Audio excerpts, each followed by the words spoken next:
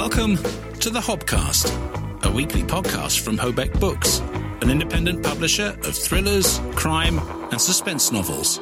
Each week we'll take you behind the scenes of what we do, the challenges and the triumphs, the bumps and troughs of building a new creative business in this pandemic world.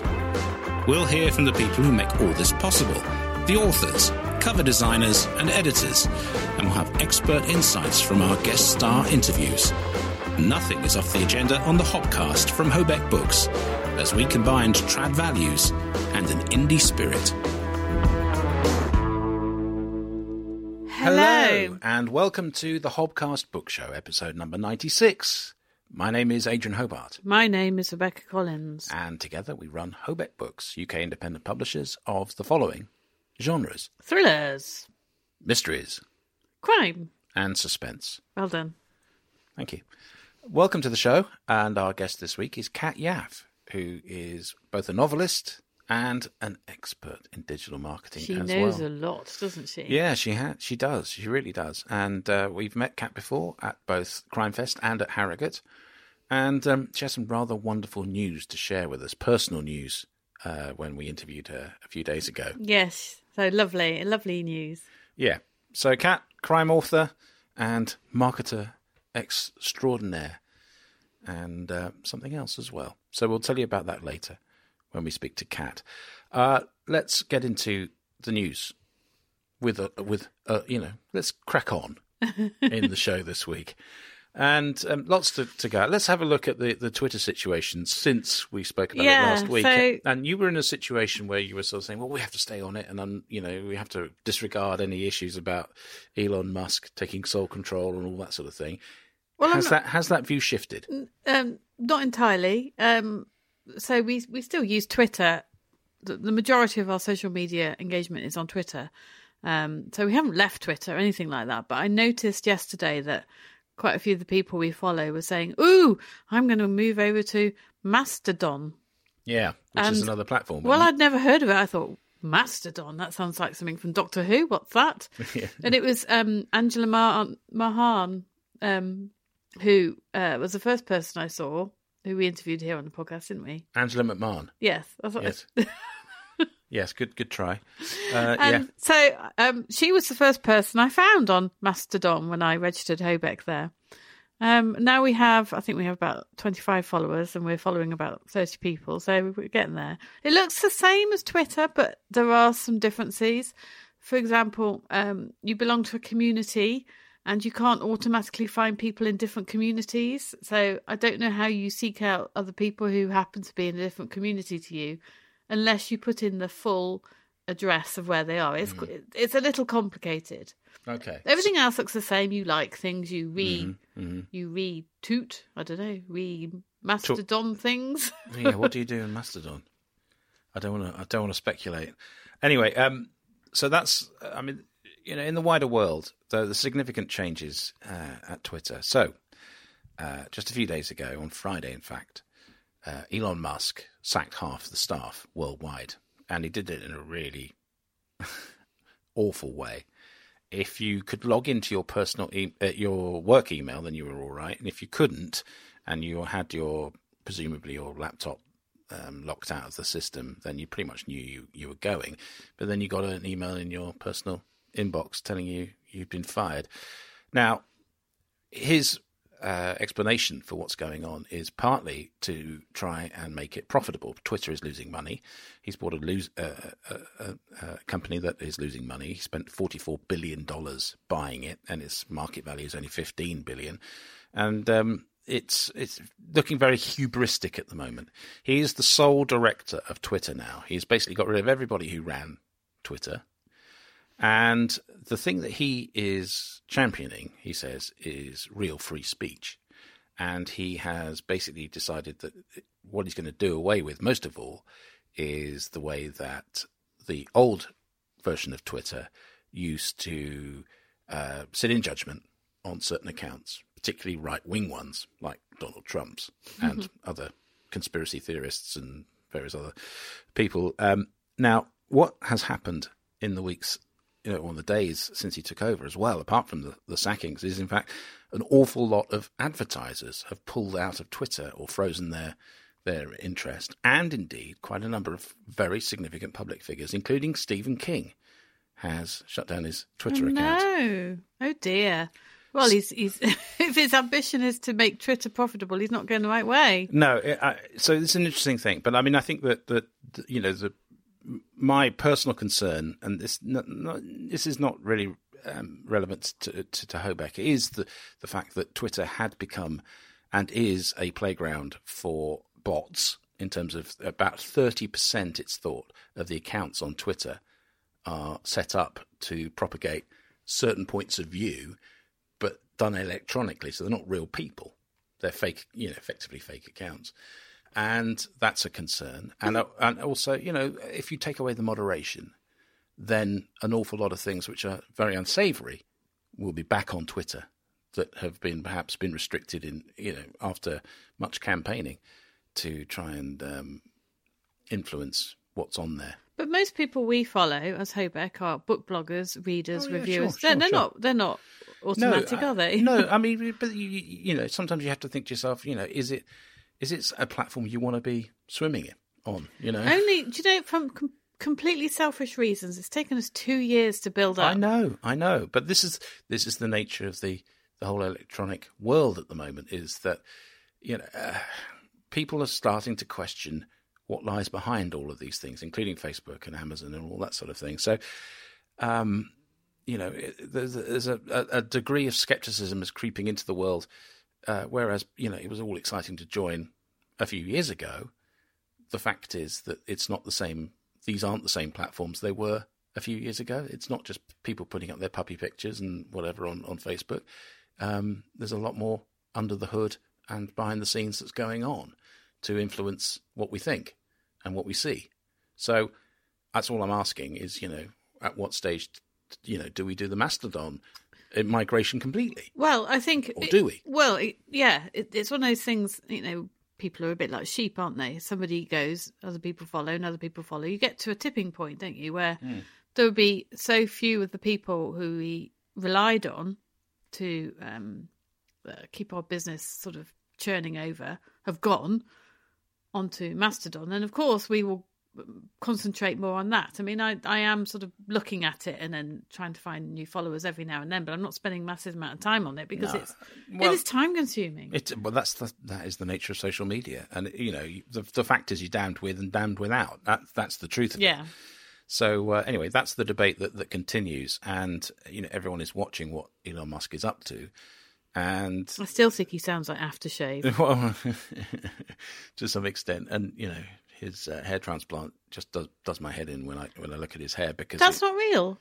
No, no, that luxurious quiff is not real. Oh, I never knew that. No, because if you look at pictures from him just a few years ago when he was launching Tesla and trying to get it going, he's very, very thinning at the front there. Oh, right. Very much so. Does he think it makes him more attractive? Who knows? I mean, look, he's the richest man in the world that's ever lived. But if he offered to buy me a gin and tonic, would I say yes? I don't know. I think he'd probably freak you out, to be perfectly honest. Oh, no, I wouldn't recognise him. Well, no, but I mean, apparently he looks at people in a very intense way. Apparently, it's one of the things he does, if he pays you any attention whatsoever. So, interesting. Anyway, look, that's the Twitter situation. In the wider world, we've talked a lot about the cost of living crisis, and naturally that is going to impact on people's ability to buy books, but it's also going to impact on their ability to produce books. Two things happened this week that we ought to just touch on. First of all, I welcome this from Canongate, who are an independent Scottish publisher and recently published Ian Rankin's The Dark Remains, which was his extrapolation of the notes of William McIlvanney. And we met one of the guys from Canongate. They're lovely people. Anyway, they're actually paying their staff an extra little bit of money to help them with the cost of living crisis every month, which I think is great. It is great. Maybe we should do the same. I'll give you an extra 10 quid if you give me an extra 10 quid. Maybe if we paid ourselves anything, it would be a miracle. But I think that's really welcome, and clearly some of the other big publishers might look at it that way. But publishing is notoriously badly paid anyway. So anything that helps. I mean, we're not talking about big sums of money, I don't think. I think for the sort of staff on the lower end of the salaries, they're getting £250 a month extra, and £100 for the ones who are higher up the ladder. But that's still a significant, increase, and it's a sort of temporary grant kind of thing. But it might it's a nice gesture. Yeah, absolutely. And the other sort of piece of news, which has sort of affected a lot of people that we know, is the issues for Dark Edge Press. So it's a very sad news, really, that Dark Edge Press have come to the conclusion that they will have to cease trading a year from now, December 2023. We haven't really had much to do with Dark Edge Press. I've been aware of no, and we know a number of their authors. Yeah, so we spoke to a couple at Harrogate, didn't we? We rubbed shoulders with people, and clearly distressing for those authors who aren't getting the remainder of their contracts. They won't get their books published by Dark Edge Press. But look, I want to say this because we did a podcast this week, which is going out in a couple of weeks' time, where we joined up with Karen Sullivan, who we mentioned a few weeks ago from Miranda Books, and talked about the issues that we're all finding as indie publishers. And it was Philippa kindly invited us on. And it really is pretty stark. Listening to what Karen was saying about the impact of so many factors at the moment on her business, and its long-established, award-winning business with some fantastically well-known authors and great penetration into the book market in the UK, and it's a real struggle. So I think that I have every sympathy with authors who aren't seeing their books published. But I want to say a word for Dark Edge Press, because it would be absolute torture to try, having launched a business to be in a position where you've got to shut it down. And, goodness knows, it's something that, any business faces times of crisis, and it is the toughest trading position for publishing in years, frankly, at the moment. Yeah, and I think once you get to that point, you've tried everything you can. You do everything you can to prevent that eventuality happening. So, it's very tough.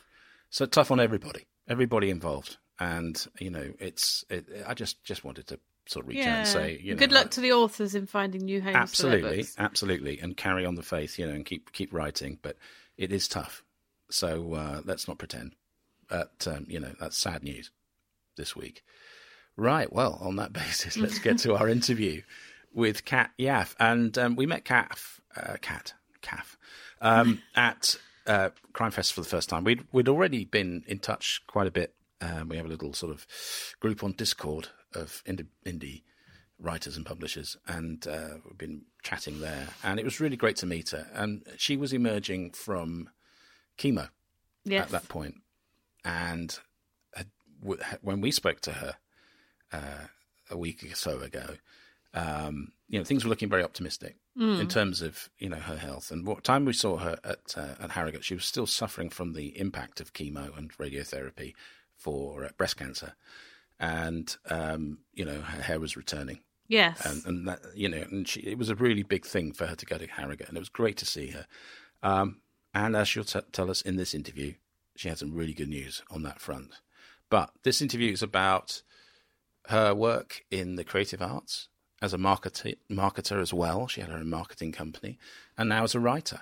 And, there's so much to take from this. Yes, she speaks a lot of sound sense.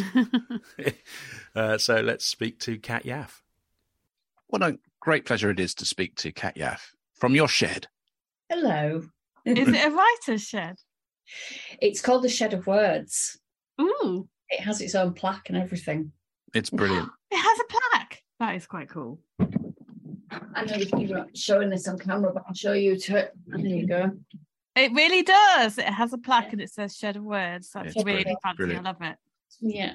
She's quite all old. need a Shed of Words. Unfortunately, we don't stretch that here, but I've now got a little space which is next to my studio, with a blank wall and a picture of Clive James propped against it, and you are in the kitchen still. I've always been in the kitchen. I have to be in the middle of everything because people come in asking, can I have a cup of tea? Where's I don't know, cat? I can't find my rugby kit, so I've got to be available. Yeah. True enough. Well, thank you for joining us, and we're going to talk about a number of things. Yes. You've had an really interesting career as well, leading up to this point where you're now a fiction writer. But let's talk about your fiction, and we're all very excited because book 3 of your series is coming out soon.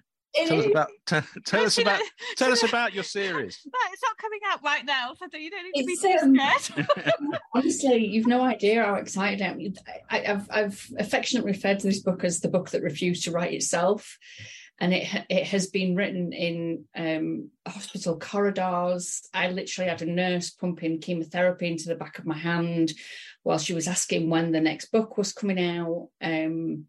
It's not out until March because I want to give a good shot at getting at that coveted number 1 spot. And I've forgotten your question, Adrian. Well, I'm just how's it feel, I think. Yeah, and well, yeah, partly that, and how it sort of take us through your series in the sense of with book 3 coming out, where things have developed. Okay, so I never intended to write a series, and I never intended to write a police procedural. And in fact, when I first started with the first book, it was never even going to be a crime thriller. It was like a airy-fairy, romantic, fluffy thing. But I'm a bit addicted to true crime podcasts. I watch true crime continuously. And as I was writing it, I bored myself. I was like, oh my God. And then she kisses it. Oh no, I'm not having that. And it took a bit of a dark turn. So, and then of course the neurons are firing off left, right, and centre. And can you do this? And how does that happen? When can you do this? So it turned into a crime thriller. And as I was writing it, a character in that book, the DI, Ziggy Thorns, kind of just said, I've got more to tell. I've got more stories for you. So the second book came around and I wrote it in 6 weeks, sent it to my amazing editor, who's Rebecca Miller. And when I got it back, I didn't like it. So I binned it. So I rewrote it completely. It took a bit more time, it took me 3 months, and it went a little bit darker. There's a serial killer involved. And then once I'd done that, I kind of thought, what is it you enjoy about writing crime thrillers? And it is the police side of it. It's the thinking how a criminal, a killer, a murderer works, and then how does that feed into like the police side of it as well. So I had some great conversations with Graham Bartlett, police advisor, I think everybody knows him. Yes. And yeah, so it developed from there. So I've called the first 3 books a series, although Ziggy appears in all 3. The first one is more Kate's story, and it's more of you can read that as a standalone, but the second and the third are meant to be read kind of together. But I'm going to put them out as a box set. They're called Tangled Web, and the overriding arc for those is how well do you know those around you? And can you truly ever trust anybody, even your closest friend or your partner? So I feel that each book has explored that theme, and then I'm now moving on. Book 4, which is coming out next year, will be part of a new series, but we'll have the same characters, if that makes sense. Yeah. So a new arc. Thematically, it'll be different. Yeah. So yeah, well, that's. I mean, that's an interesting prospect, isn't it? In the sense that you can look at your characters afresh through that new paradigm, really. Yeah, that's it. And I think the more I feel that with each book I'm kind of perfecting my craft, and I'm feeling more confident with where I can take the characters and where I can push the storyline. I mean, in book 3, When We Deceive, which is out in March, I've really taken Ziggy to the edge of what his character can and can't do and what he can get away with. And one of when I sent it across to Rebecca, one of the things was, have I gone too far? Is there too much? Have I pushed him too far? Like, would a normal person just crack under this amount of pressure? So I'm waiting to see what her feedback on that. But I have to say, the husband has read it, and he said it was good. Oh, that's good. Does he read everything you write then? He's the first one to read it as soon as I finished it, yeah. Yeah, so. Absolutely. It's funny you mentioned Rebecca, because Rebecca Miller we're talking about. A great name. Well, the Miller bit, yeah, absolutely. I agree with it. Rebecca has worked with Simon McLeave as well on the first few of his Snowdonia series, and she has a fantastic reputation. So how is it? I mean, we always ask authors this, but how do you react when you get your notes back from your editor? Well, many years ago, I did get a 2-book publishing deal with the Big Five, and one of the Big Five, rather, and I sent it off to the editor when it came back. There was so much red pen. I put it in a drawer and never saw it again. So I explained this to Rebecca, and I said, look, it turns out I'm a bit sensitive. And she was very gentle with me. And when it came back, when the second book came back, I took everything that she'd said on board and realised that actually I don't have to take every piece of advice that she gives me. But Rebecca is so clever and she's so good at what she does that it wasn't offensive. It was like, oh, right, okay, yeah, I see where that character can go. Yeah, absolutely. And even, so we're doing a developmental edit on this one because it was written so disjointed. I just felt I needed that extra input. But even with a copy edit, she's still so detailed that it was a joy, actually. It was something that I was absolutely dreading, turned into be something really enjoyable. And that was like completely unexpected. I thought I would just crawl under a desk, drink gin and never appear again. But I think that's how it should be, shouldn't it? Because, I mean, one thing I was taught to be an editor is to just always be kind and remember that, the authors are sensitive about their work because it's your baby. You've nurtured it. You've developed it. You've grown it. And then somebody comes in and says, you can't say that. Of course you're going to be upset. Yeah, but there was nice little things in the margins as well that I love this bit. Yeah, this is brilliant. Keep this up, and it was just like little motivational flags as I was going through the copy, which helped massively. I never knew I was sensitive. I thought I was quite a tough old Yorkshire bird, but apparently. Well, it is so close to you when you're writing something, and we've been doing some editing this last week or two, and it is difficult to find the right balance of passing on what needs to be said in terms of improving storytelling or delivering the ambition of the book, which, let's be honest, not every scene is going to work where it needs to be. Not every character is going to be consistent with how you've set them up. And, there are going to be alarm bells ringing, and there'll be bits which perhaps take you out of the story because they're just not perhaps in the right place or expressed, clearly enough, that kind of stuff. It is really, really difficult to find the balance. But then even when he reads my blurbs and he changes things, I have to stop myself from thinking, That's true. Yeah.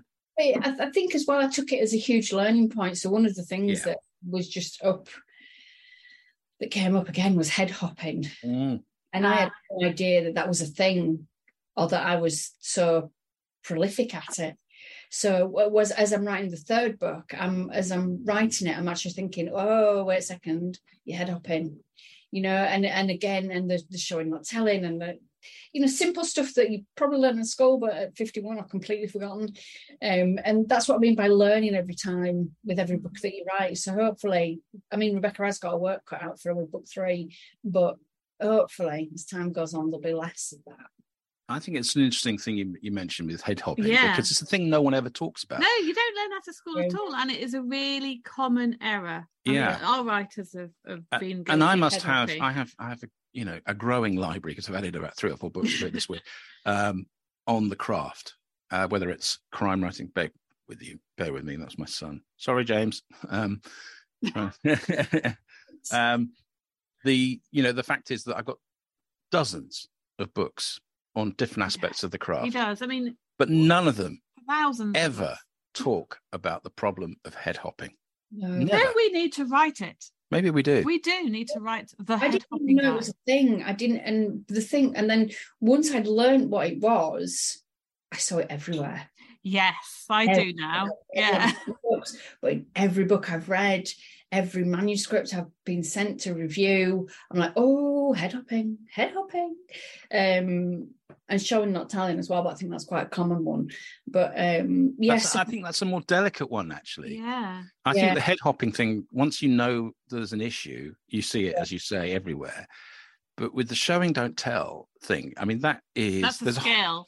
There's a whole load of nuance in there, you know, and one person's telling is another person's showing, and you know, so that's not so easy. Do you know, I wonder about show and tell, right? Is it because we all look at our environment in a different way? Some people may tell it in their head in more detail than other people, so they think that that's how they should write it, because they notice so much about their environment that they think, as a writer, well, that's how everybody thinks, so that's what I'll put on the paper.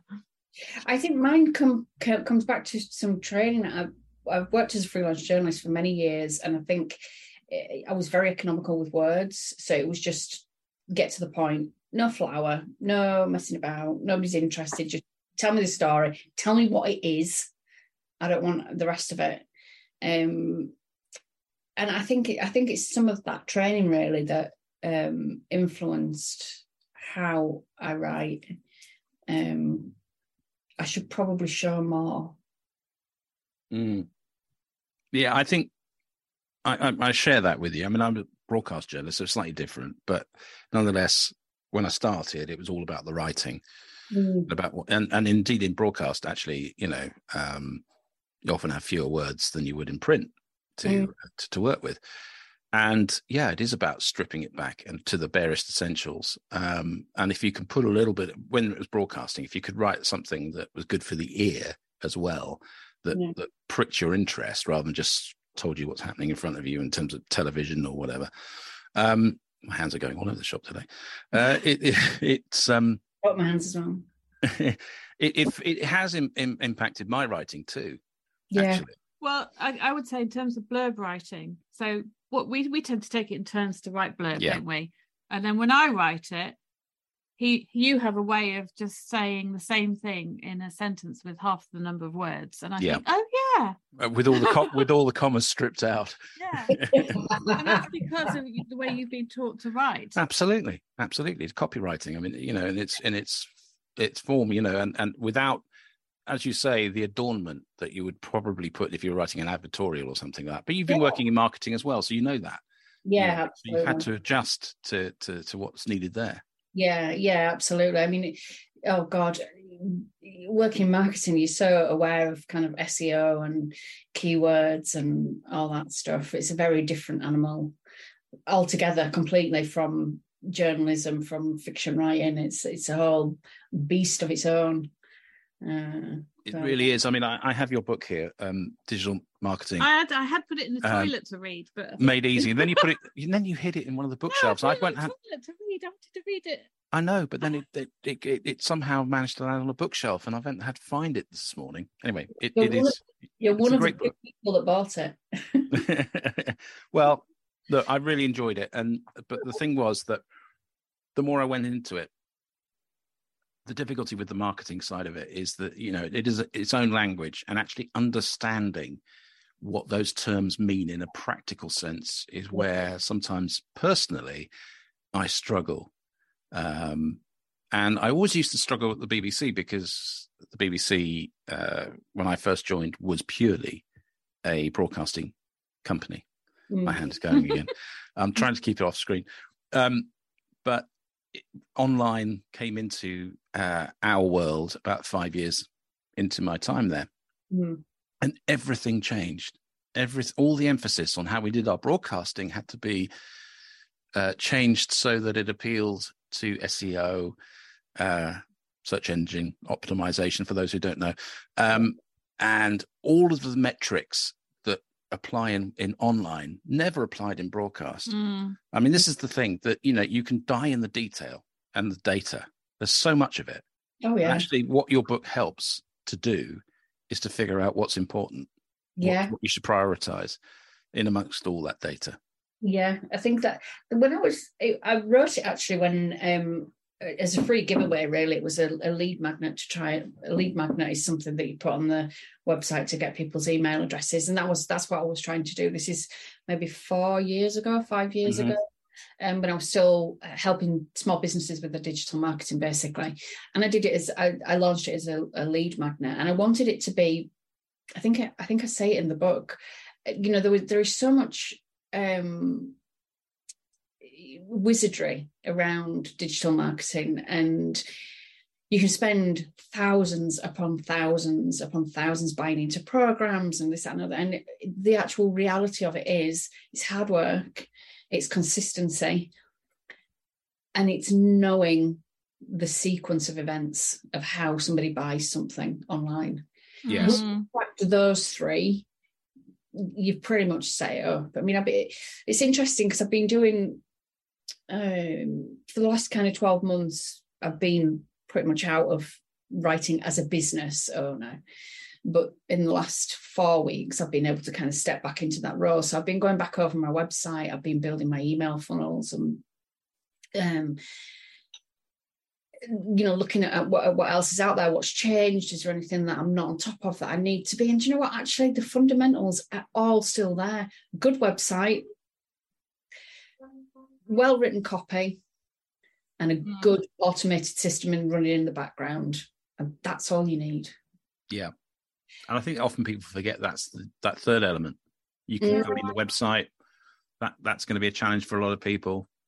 The copywriting, again, very difficult if you don't know how to do it, or you just, putting those first words down, you challenge everything. But once you get the flow, it's fine.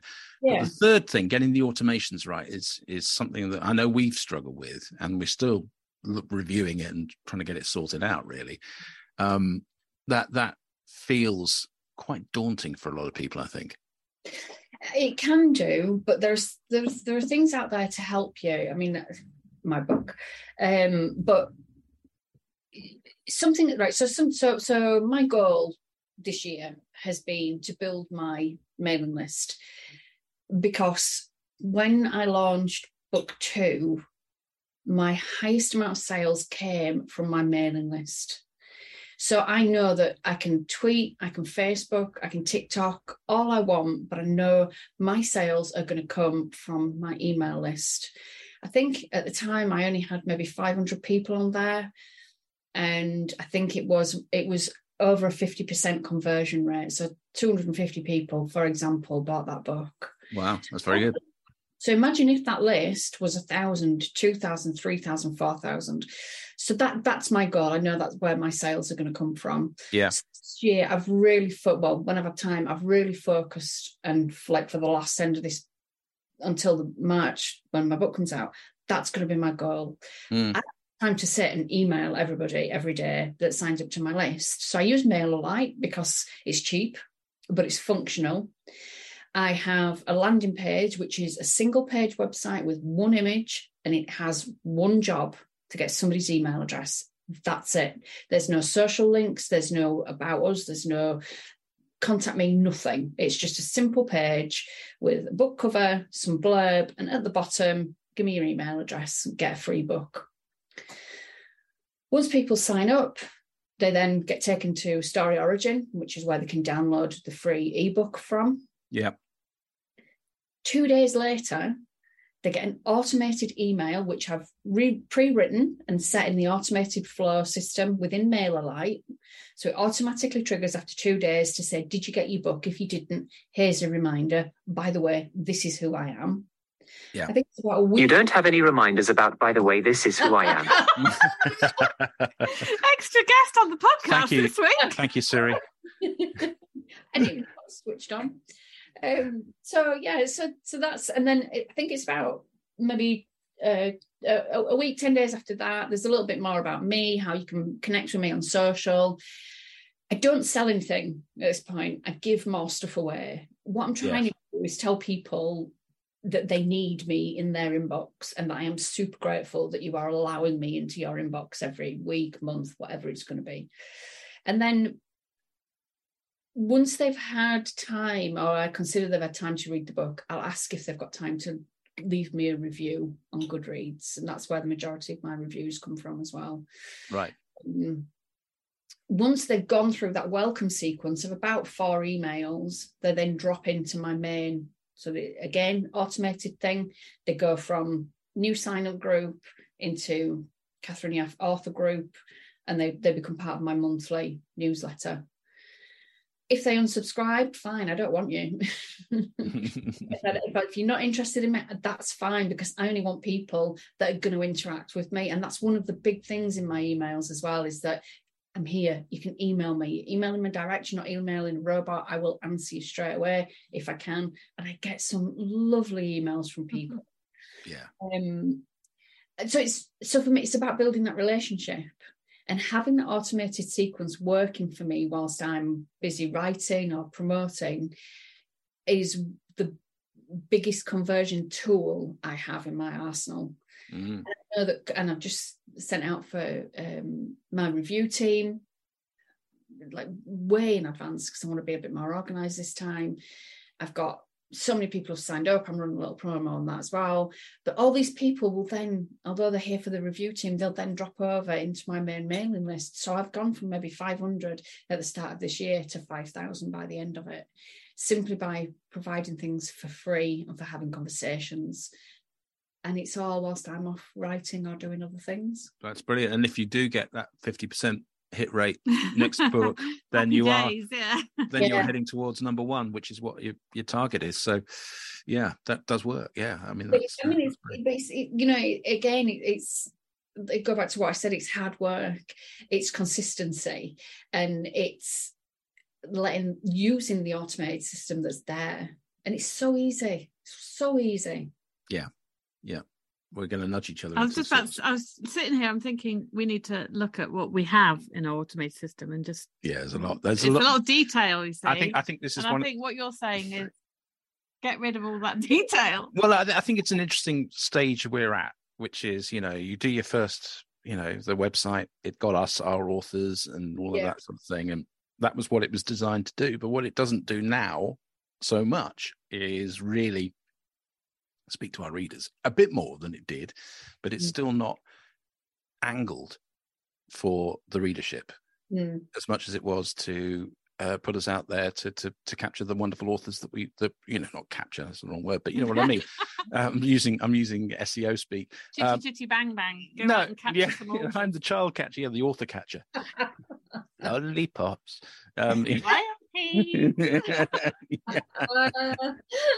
Yeah, Hobeck badges. Now we've really gone down we've gone down the rabbit hole. But it does remind us that, I mean, actually we are going through a sort of it seems to be a glacial process, because the fact is when you start you can do this all afresh and then you hit the hit button when you're ready. But when you're already going and everything else is going on around, to actually make all those adjustments, like you're finding probably when you're refreshing your website at the moment, finding the time and the clarity to be able to do that is much, much harder. And that's certainly what we're finding, because we're doing the day-to-day as well. Yeah, absolutely. I mean, I'm only able to do this now because I'm waiting for my edits back from Rebecca. I mean, when they come back, I'm hoping all of the background admin stuff will be done so that I can then get the edits done and move on and start writing book 4. I do sometimes wonder how, I mean, I'm fortunate that I understand the digital marketing. I've been doing it for about 15 years. So we were very early adopters when we had our digital agency. But I do sometimes sit and wonder, if you haven't got that knowledge and you're an independent author, how in God's name you would start it, I don't know, which is why I said to you, Adrian, I'm thinking of rewriting that book geared towards authors, but I don't know. Yeah, I think there's a need for, I mean, there are lots of people out there purporting to give you the magic solution, the magic bullet. I mean, it's the same in everything. I mean, just this morning I was looking from an audio point of view, and I'm thinking I've got new software which I need to master. And then there's someone who pops up on my, I don't know, Instagram saying, sign up for this course, $300, and you'll be a master of Studio One editing software. No, not the master. But sorry, I'm the master. You did sound like the master. Or should I say master? I don't know. Anyway, the fact is there are plenty of people out there with the same thing, which is, offering a course for every solution and making money from that. But, trying to sort through which ones work or elements of which work and finding your own path is really hard. Yeah, it is. And I think with digital marketing made easy, the idea behind it was that it would help a small business, because it was geared to small business owners. I knew a big conglomerate was never going to buy it. It was for small business owners, and it was a starting point. It was something that I hadn't been able to find for one of my clients, because they said, I just want something I could say that's on my desk that I can say, right, step one is an email. This is an email provider. An email provider is somebody where your emails are stored. And that can just take it through step by step. And I looked everywhere for it and I couldn't find it. So I thought, right, sod it, I'll write it then. So you do. Well, then that's how some of the best books have come about, though, isn't it? When the person thinks, there's a need, I need it, I'll write it then. So. Yeah. But along with the book, and then on the back of that, there were, in fact, that's probably still are somewhere, I did a load of courses and online training and things like that. So if you look on YouTube, I think I've got some YouTube videos up there that go through the process as well. Have you seen them, Adrian? Yes, I have, one or two. Oh, God. Oh dear. I should probably take them down. But yeah, there was like a whole business around it. Yeah, no, absolutely. Now, I mean, when we first met you at Bristol Crime Fest, that was just a few months ago. It was at the point where you were emerging from the other side of breast cancer, if that's the right way to describe it. Is that fair? Yeah, that's fair. I was actually still having treatment. Right. Yeah, still having radiotherapy at that point. Right. And clearly this is, stating the obvious, a major thing that you've overcome and a major turning point in your life. So how much has that changed your approach to what you do and how you do it? Oh, massively. Absolutely massively. I mean, first of all, the amount of love and messages I've had from the writing community is unbelievable. I mean, and when I saw you in Harrogate as well, it was just so emotional for me, because it was like me being brave enough to step out into the world. I didn't have very much hair. I was still bloated from all the steroids, particularly at Bristol. And it changes your perspective on things. I think I've always been quite a determined person anyway, and a bit stubborn. But like this week, I've been looking at, right, okay, so how can I improve my business, my author business? And I want to do more live events. I want to get out and meet people and meet readers and things like that. And I've thought, that means contacting shops and libraries and things like that. Woman, you've just beaten cancer. You can ring a bloody librarian, for God's sake. Yeah, exactly. Yeah. And it's that, stop playing small. What is wrong with you? You've been given a lease of life that you didn't think you would have. Go for it. And it's like all the fear has gone.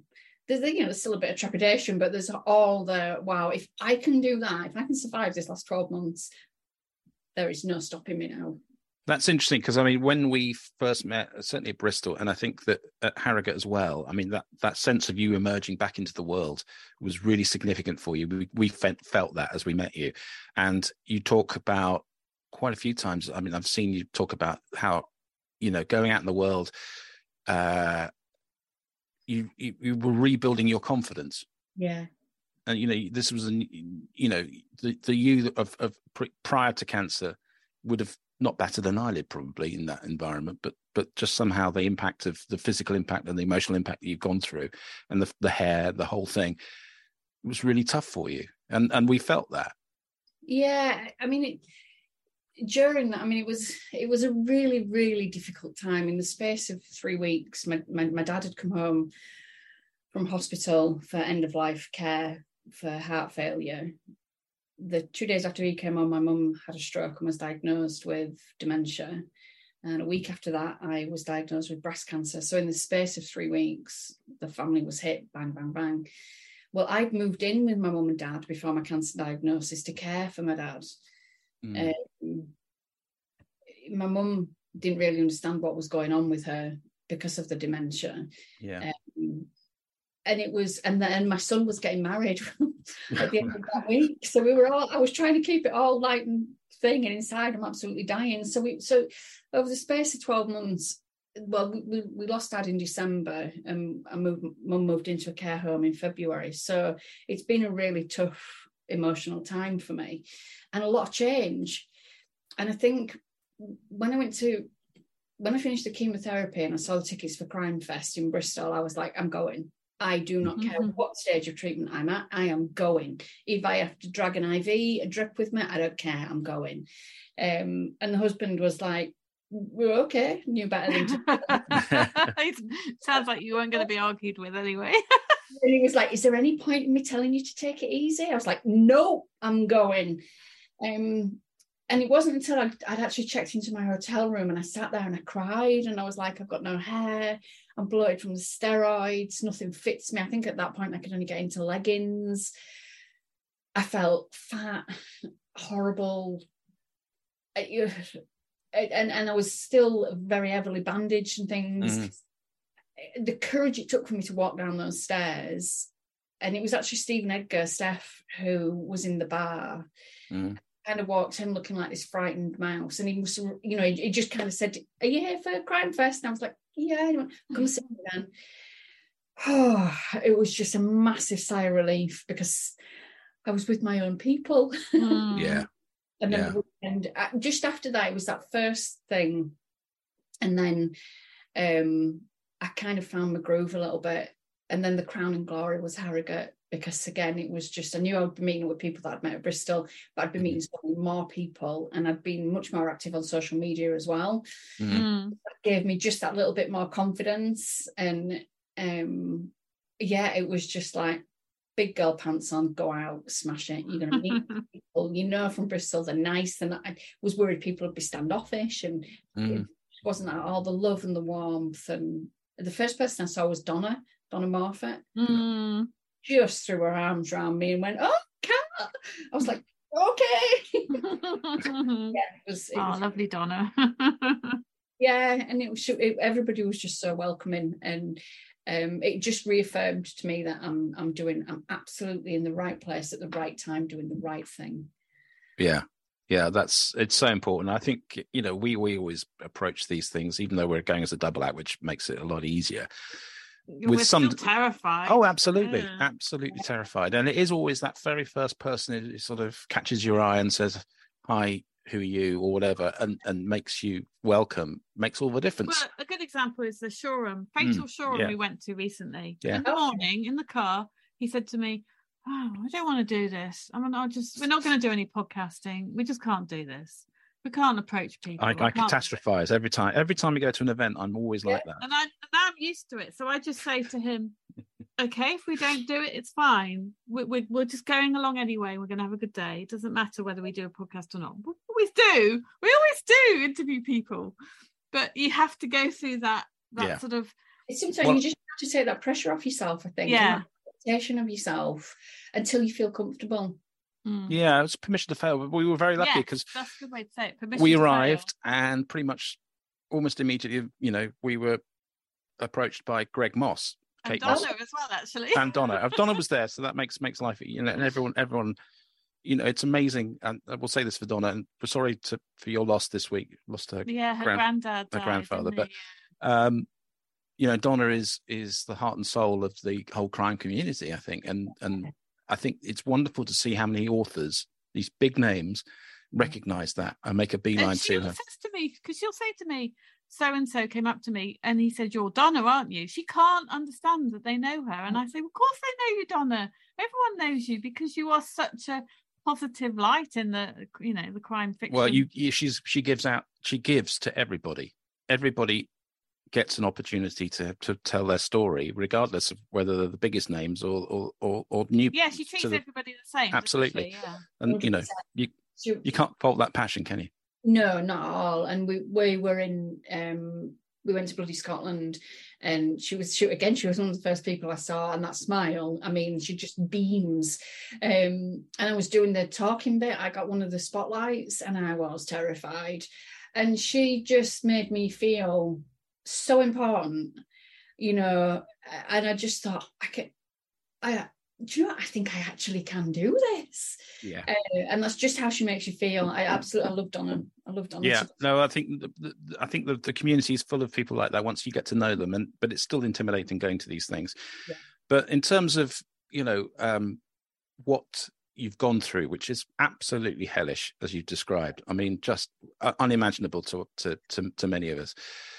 How does that impact on your writing in terms of your insight for character? And, when we're dealing with crime, we're dealing with human frailties, but also human, avarice and all that stuff that goes in, mixed in, greed, whatever it might be. What has it given to you? Your understanding of the human condition, if you like. It's a bit tossy, but you know what I mean. I'm trying to get, not trying to turn into front row here on Radio 4, but what's it given to you as an author?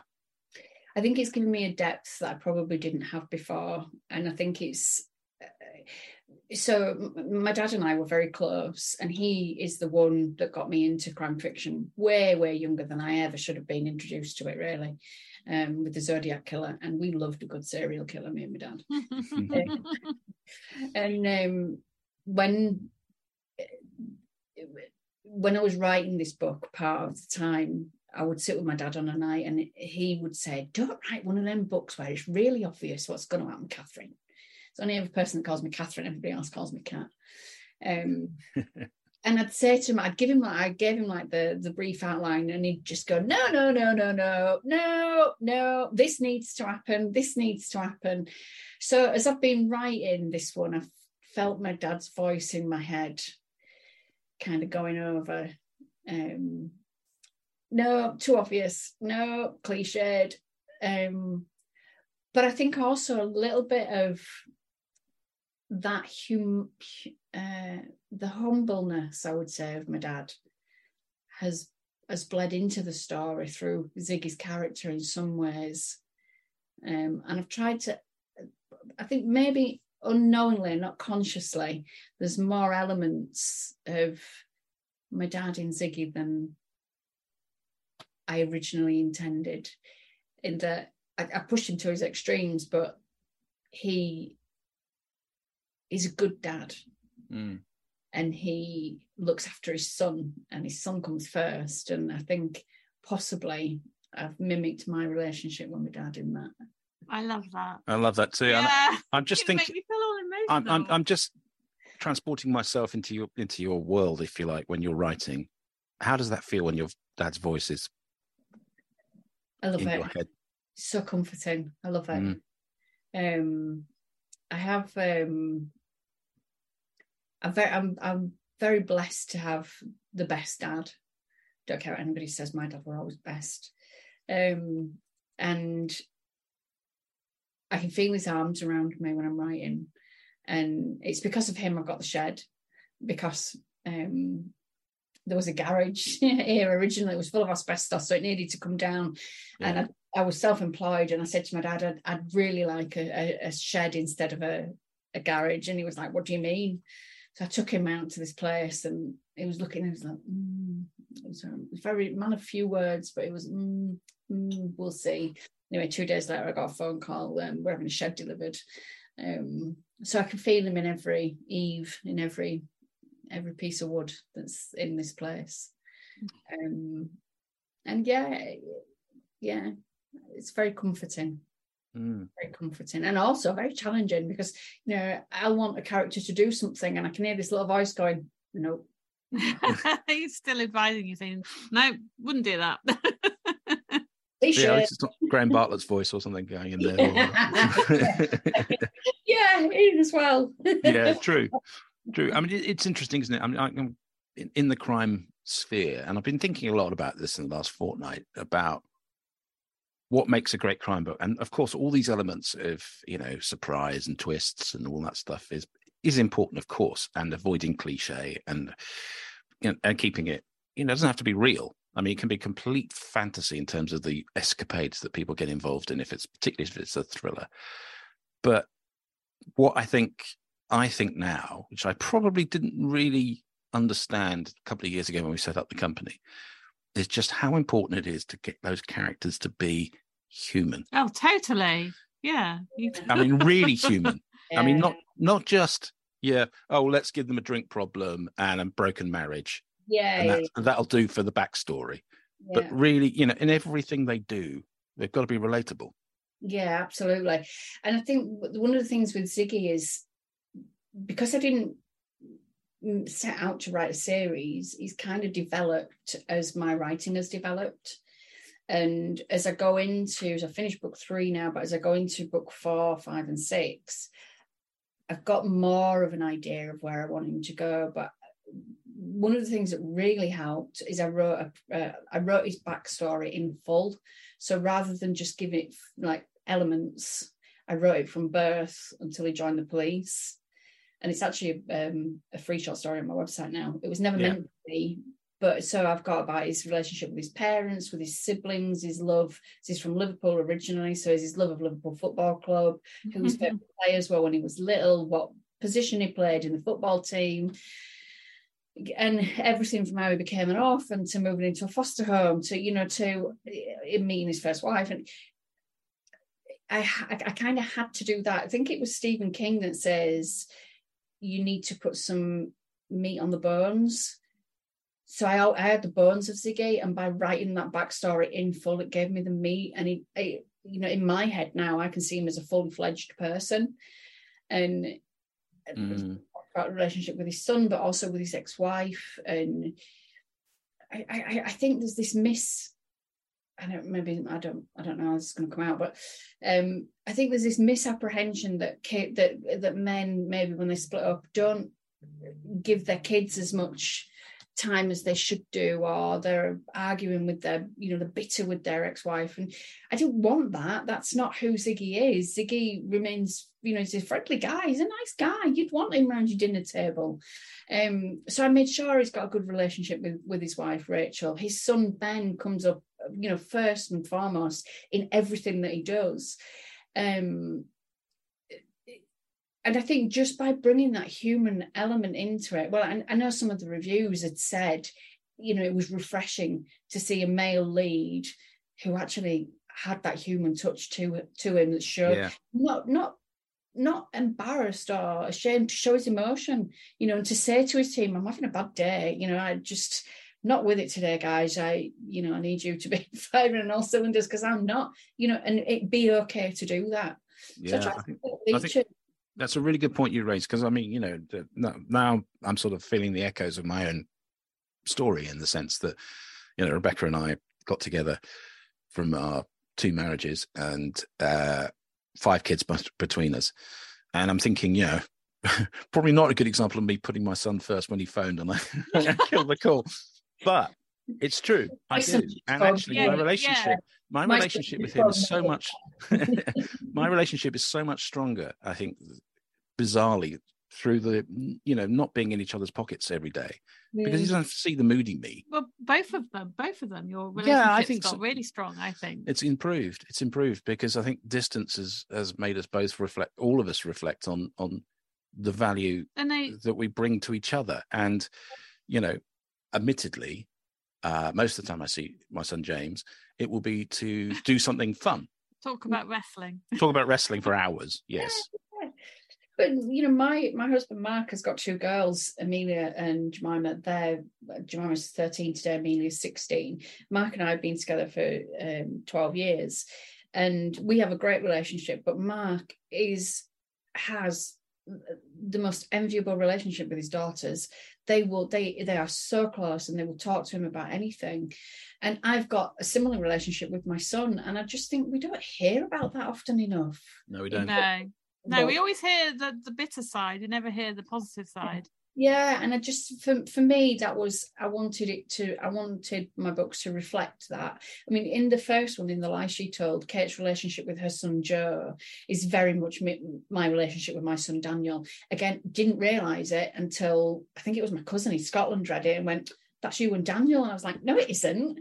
And I went back and I was like, oh, into the point where she calls him Sunshine, which is what I call Daniel. It's like, oh yeah, damn it is. It's that human element that you were talking about. Yeah, absolutely. Listen, we ought to get to Rebecca's random question shortly, but yes, I want to ask you a question about the year to come. So 2023. Yes. Given that, in a sense, you can look forward to it now. Oh, yeah. The worst is behind you, we hope. Obviously, we hope. No, it is. I got the all clear last Friday. The first post-treatment mammogram, there was a few dodgy weeks where there was something, but it turns out that it's nothing. And last Friday, I got told that I'm all clear. Oh, well, that's fantastic. Congratulations. Yay. That's brilliant. That's absolutely brilliant. So now you can look at 2023, apart from the recession, the Ukraine war, the government in tatters, whole lot. That's all macro stuff. But all the macro stuff. But in terms of you now looking forward to, obviously, you've mentioned one book coming out in March, another one, book 4, you're writing at the moment, which potentially comes out next year too. Yeah. What do you want to achieve? I mean, in terms of things you want to do next year, apart from those two things? I want to have fun. Overriding, I want to have fun, and in everything that I do. I have a book coming out in March. I'll keep looking over there because I've got so many events written down. So I've got Big Tales in March, Crime Fest in May, UK Crime Book Club in June. We've got Harrogate again in July. Yeah. I am doing absolutely everything. So we've got a book coming out at the end of March, hopefully book 4 by the end of May, and book 5 the beginning of October. So I want 3 books to come out next year. Amazing. And I want that number 1 spot. Well, let's hope that the Hobcast book show is one of the ways you got there. Right, darling. It is time for your magic moment, and I'm going to give it the big build-up as usual. Rebecca's random question. After this podcast, a bunch of aliens Great start. storm your house, and they say to you, you can only eat 1 meal every night for the rest of your life. What would you eat and why? This is going to be really poncy. Should I go for that? Well, I'll go for my first choice. Will be bouillabaisse. Bouillabaisse. Yeah. Oh. So it's like a fish soup. Is the best way to describe it. And you get little croutons that you float in it, and then you sprinkle cheese on top, and you let them get all soggy, and then you get a spoon, all your fingers, and just eat it like an absolute animal. And it's my favourite dish. And we were in France in the summer, and it's the first time I've had it in years. Oh, my mouth's watering now. The first time I've had it in years. I would have bouillabaisse. Yeah, I think the aliens would let you do that. In terms of your bouillabaisse, right now, I've had it where I've had the chunks of fish in it, and it's almost been a fish pie, almost. When you put all the stuff on top. Or do you have it, filtered and nice and smooth? I mean, how do you prefer it? No. Give me those chunks. Yeah. Honestly, we went. We used to go to the south of France quite a lot when I was a kid, and it was again my dad that introduced me to it. And there's a picture of me somewhere sat in this restaurant, and my mum had dressed me up in all these lovely little girly things. I really wasn't very girly. And I've got my sleeves pushed right up past my elbow. I've got my hands in the soup, and I've got juice running down my chin. And there's this big, because it gets served in like a boat, like a China boat, not a China boat, but you know what I mean, like a pottery. Yeah. Almost a cauldron, isn't it? Cauldron, yeah. That's it. Yeah, that's the one. And like this cauldron's bigger than my head, and you can just see me on the other side of it. Yeah. Oh. Yeah. Awesome. What would yours be? God, you asked me there. Well, I mean, I suppose if I had a really perfect bacon sarnie every night for tea, I'd be fine with that, with a bit of avocado in it. Oh no, no, because I used to have I'll tell you what. There's a sandwich that I used to get in Chichester, and love. When I worked in Chichester, I had my little office, and it was in a tiny sort of little arcade, modern arcade, and one end of it was a deli, and they used to serve this thing called the chicken licking with perfect bread, perfect avocado, crispy bacon, and chicken, and it was amazing. But it had lemon mayonnaise, and it didn't always, as you'd probably think, oh God, horrible. But I would eat one of those every day with just the same gusto and passion every time, I'm sure. So if the aliens storm our house, that's your choice. Yes. Mine is pickled cabbage with chunks of cheese on top. Okay. Why? Yeah, why? I love pickled cabbage. I would eat pickled cabbage every day, and I love cheese. Okay. Each to their own. Yeah, you must come for dinner. Yeah. I remember that. It makes it sound like I've been cooking proper meals. Tom Kerridge recipes. Yeah. I've been liking them. So no, they've been amazing. It's been an amazing week of an uptick in our nightly meals. But this went on record yesterday. I heard the husband sometimes works in the shed with me, and yesterday I heard him say to one of his colleagues, "I am sick to death of takeaways," because that's all we've had for last week. Oh, we'll go to people's houses, or we'll just, we've left the microwave set up. We can microwave. Think, oh no, we got Chinese, Indian,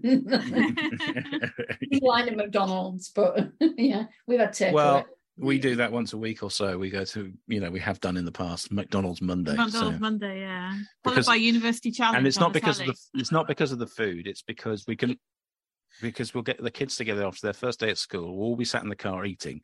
Yeah. And it's just brilliant for having a proper, relaxed conversation. But you even can't achieve them around the dinner table for some reason.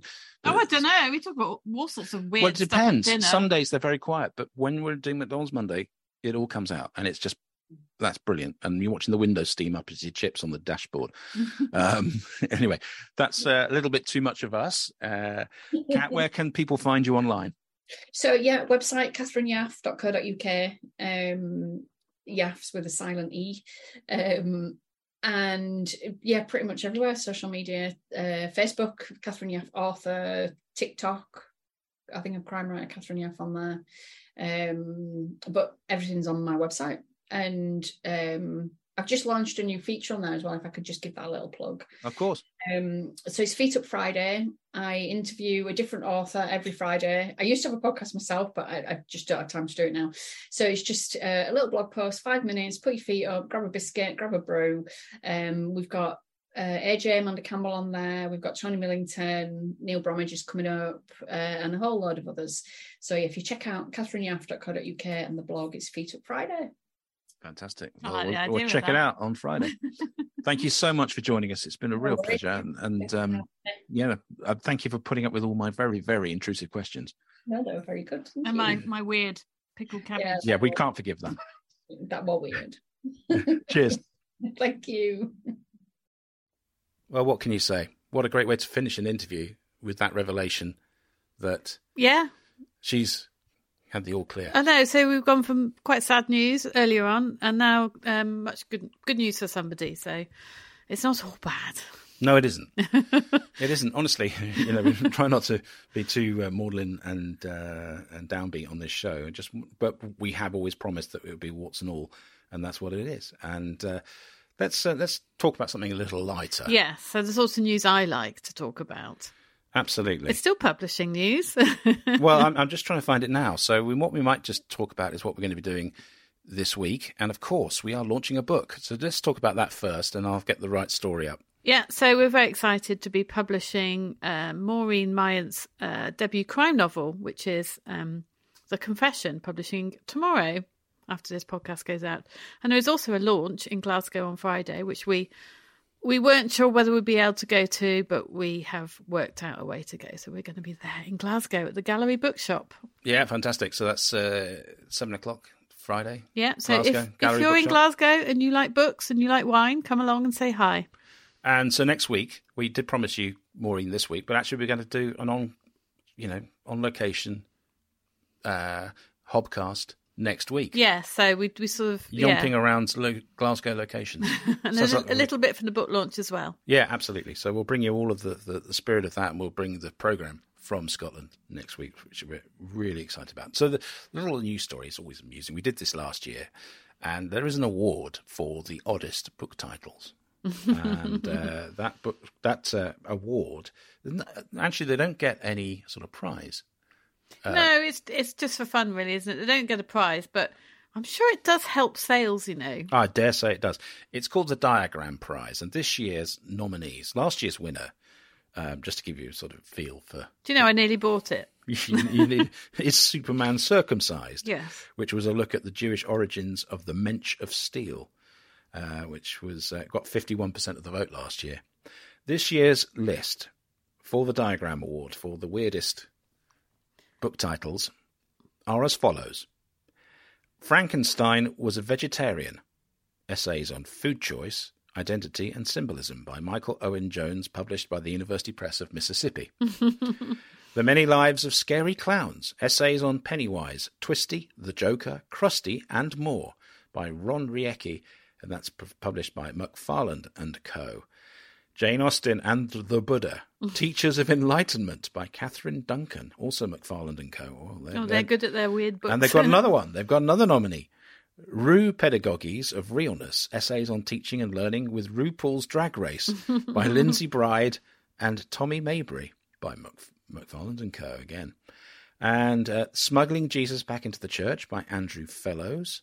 And finally, What Nudism Exposes, An Unconventional History of Post-War Canada by Mary Ann Shantz. Now that's the one I'm most intrigued by. Yeah.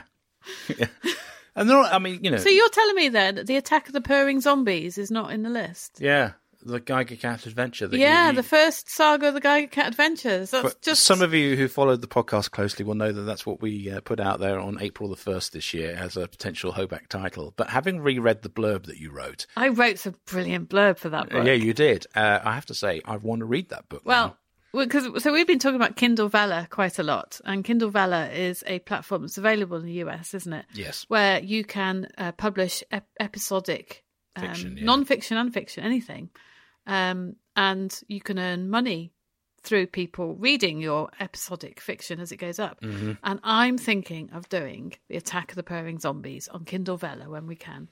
Absolutely. Well, horror is very, very important on that. Apparently the most popular genres are romance, erotica, fantasy, and horror. Okay, so maybe I will then. Yeah, absolutely. Well, Kindle Vella is not in the UK yet, and which is a real shame because they keep saying that it's going to be there, and some of the functionality has appeared on the dashboard for KDP. So I got quite excited, didn't I? Yeah, you did, but you have to be in the United States to either consume it or write for it.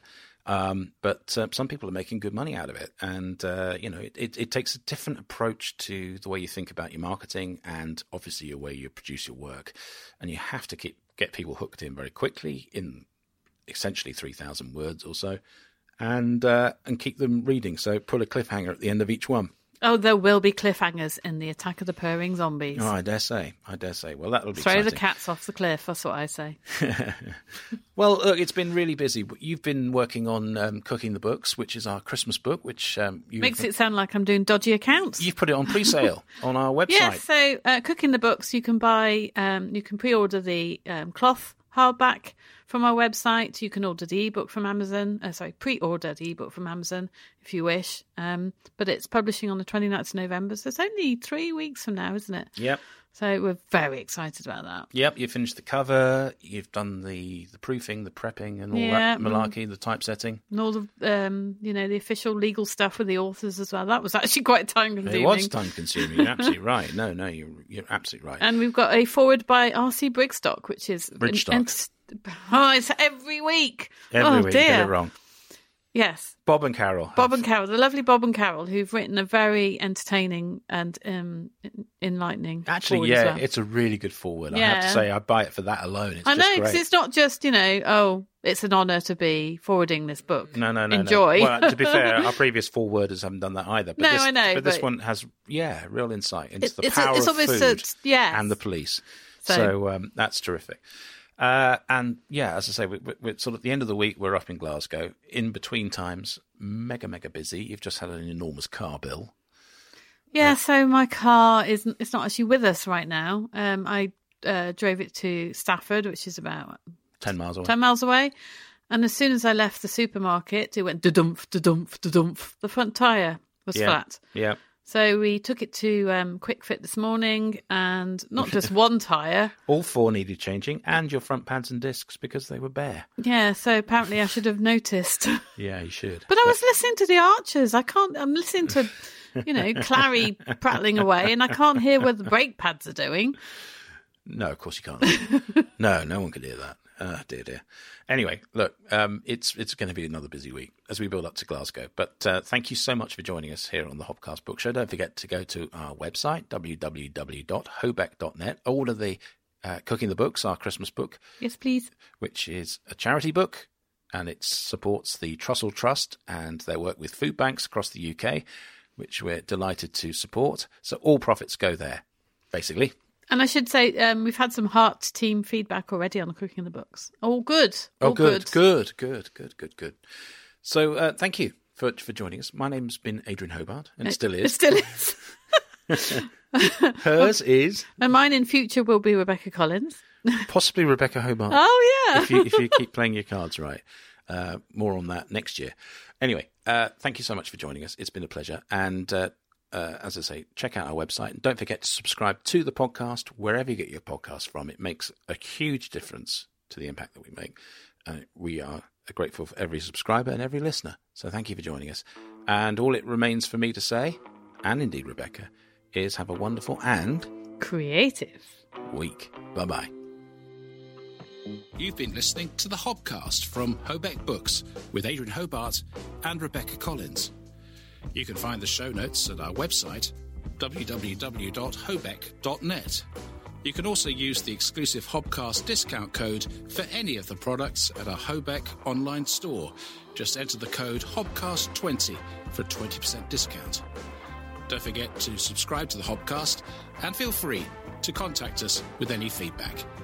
Until next time, remember our motto, Trad Values, Indie Spirit.